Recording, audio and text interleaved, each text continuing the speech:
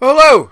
A little bit of an odd Wednesday today. My man Mike Renner and I tried to hook up for quite a while during the day, but the bottom line was he didn't have internet. His internet was all screwed up, so we had to skip that portion. So I'm calling an audible, and I've been doing some research on this Nagy fella. And I just wanted to give you kind of a short on Matt Nagy being named the Bears head coach. I would think a lot of you Bears fans aren't super excited about it. His resume isn't all that impressive. You maybe have never heard of him until this week. And I don't know if he's a good coach or a bad coach. But as Don Corleone has taught us so brilliantly, and what I think one of my strengths in this job of mine is you got to learn to think as those around you think. And my thinking with the Bears is what I'm going to portray here. What I'm going to tell you is how I think the Bears are thinking through this. So let's start real quick with, and I just went and pulled up his Wikipedia page and tell you the little bit we do know about Nagy. During the 2000, and I'm just kind of reading verbatim here. During 2002 and 2003 high school football seasons, Nagy spent time at Cedar Crest High School in Lebanon, Pennsylvania as the quarterback coach. He was then the assistant coach at Mannheim Central. From 2008 to 2009, he was the offensive coordinator at Palmaria, or I always say this wrong, Palmaria High School. All these are in the Philly region. Okay, great. He was not even a head coach at the high school level. That's as far back as 2009. That wasn't that long ago. Not that impressed so far. Nagy was signed by the Eagles in 2009 to back up Kevin Kolb as a quarterback. He had a pretty good career as a quarterback. Nagy had been working for the Eagles as a coaching intern prior to his signing.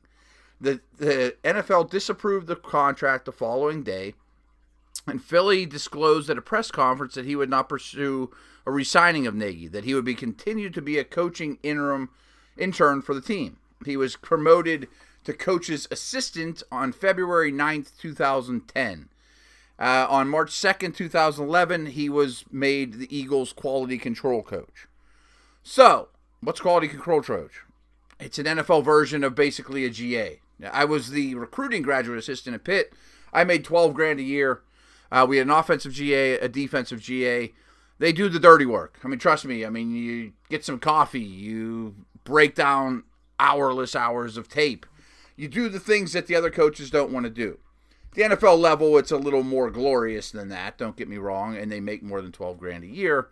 But that's basically what he did with the Eagles. And if you recall, Andy Reid was the head coach of the Eagles at the time. My hunch, and just doesn't take much to read the tea leaves, Reid must have taken a liking to Nagy. So, on January 11th, 2013, Nagy became the quarterback's coach for the Chiefs. So, with Reid, obviously. In 2016, he was promoted to the offensive coordinator. This year, in 2017, after the Chiefs were 6-5, Reid ceded the play calling to Nagy. The Chiefs finished 4-1 to finish up the season and averaged almost 29 points per game with Nagy as the play caller. That sounds great. It's a very small sample size. And don't think for 1 minute Andy Reid didn't have a lot of control and input on what they were doing on offense. So, he then becomes the Bears head coach yesterday or day before. You're probably going, wow, that's not all that much to make someone a head coach.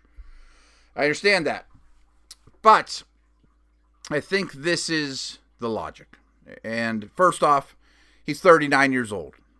The word on the street is he is a bright, good offensive mind, good with quarterbacks.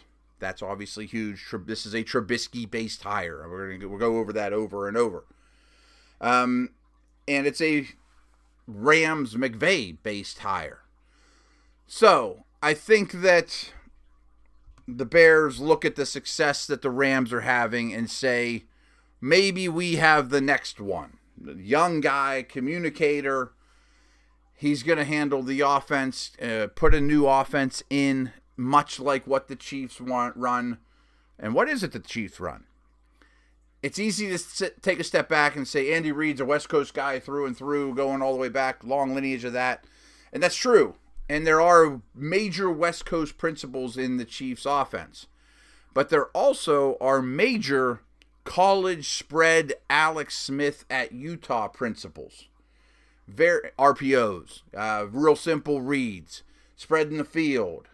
I think that's absolutely what they're thinking with the Nagy-Trubisky combination. That we need to scheme things around our quarterback and have him do some college things while mixing in some West Coast terminology and slants and get it out quick. That on paper sounds fine. I have no problem with that at all. And Trubisky was much better when he wasn't under pressure this year. The stats, the advanced stats, are not kind to Trubisky at all when he faced pressure. Clearly, Nagy's going to be aware of that. And Smith obviously has a history of getting it out of his hands and being a conservative in nature. And I don't think by any means that they're going to try to turn Trubisky into Smith. But I do think that they're going to bring him along slowly and make the quarterback position easier, as did the Rams with Goff. Lean on a running game, throw to the backs. I think that they will be in the market for, not Tyreek Hill because he doesn't grow on trees, but a speed receiver to at least take shots off and off play action. I think that this front office still has hope for Kevin White. Who knows if he comes around or not. Doesn't take a genius to figure out wide receivers the biggest need here. But I do think that not only will they look for a, quote, number one type. I don't know if they will look for a number one receiver. Kansas City hasn't featured that prominently in their attack. But I do think that a speed element is certainly going to be high on the priority list. A burner. I know it's sort of a slow track, but still, I think they will want that element for sure. I really like Adam Shaheen from my alma mater, UPJ. Well, and then he transferred. Two of us, two UPJers in the NFL, Carlton Hasselrig and Shaheen, even though we don't have a football team. I think he's very promising. Is he Travis Kelce, though? I don't know. That's a big leap of faith. And he's very talented. To say that he can be the feature guy in your passing game. Don't know that that's the case. So maybe they add one more tight end to the equation that's a little more receiver, the 250, 240-pound version. And they might consider tackles as well. But I think scheme will help Trubisky in terms of meshing the run game and passing game and play action and college principles, all those type of things that should help Trubisky immensely. Again, I don't know. I'm not saying Nagy's McVay, but think of those around you. Think that's what the Bears are doing with this hire. All right, we talked on the offensive side of the ball what the thoughts are and a very Rams-like approach to rebuilding the team and bringing a early pick quarterback along properly and building around him. And hopefully the Bears will be proactive as the Rams were to get their version of Whitworth, Watkins, Woods, triple W's there. You see what I'm saying. They're not just going to sit on their hands with this current personnel. Much like the Rams, too, and it was announced today that one of the better and more established veteran defense coordinators, Vic Fangio, is also going to return. I think that's instrumental in the hiring. And in a way, it kind of reminds me, I know I bring a lot of things back to Pittsburgh, but like when Mike Tomlin was hired, they basically told him, you can have the job, but Dick LeBeau's staying. I know Tomlin's a defensive guy, and Nagy is not. But it's a lot like McVay with Phillips, that, hey, Vic, it's your D. It was your D. I want to hear things, but just go coach the defense.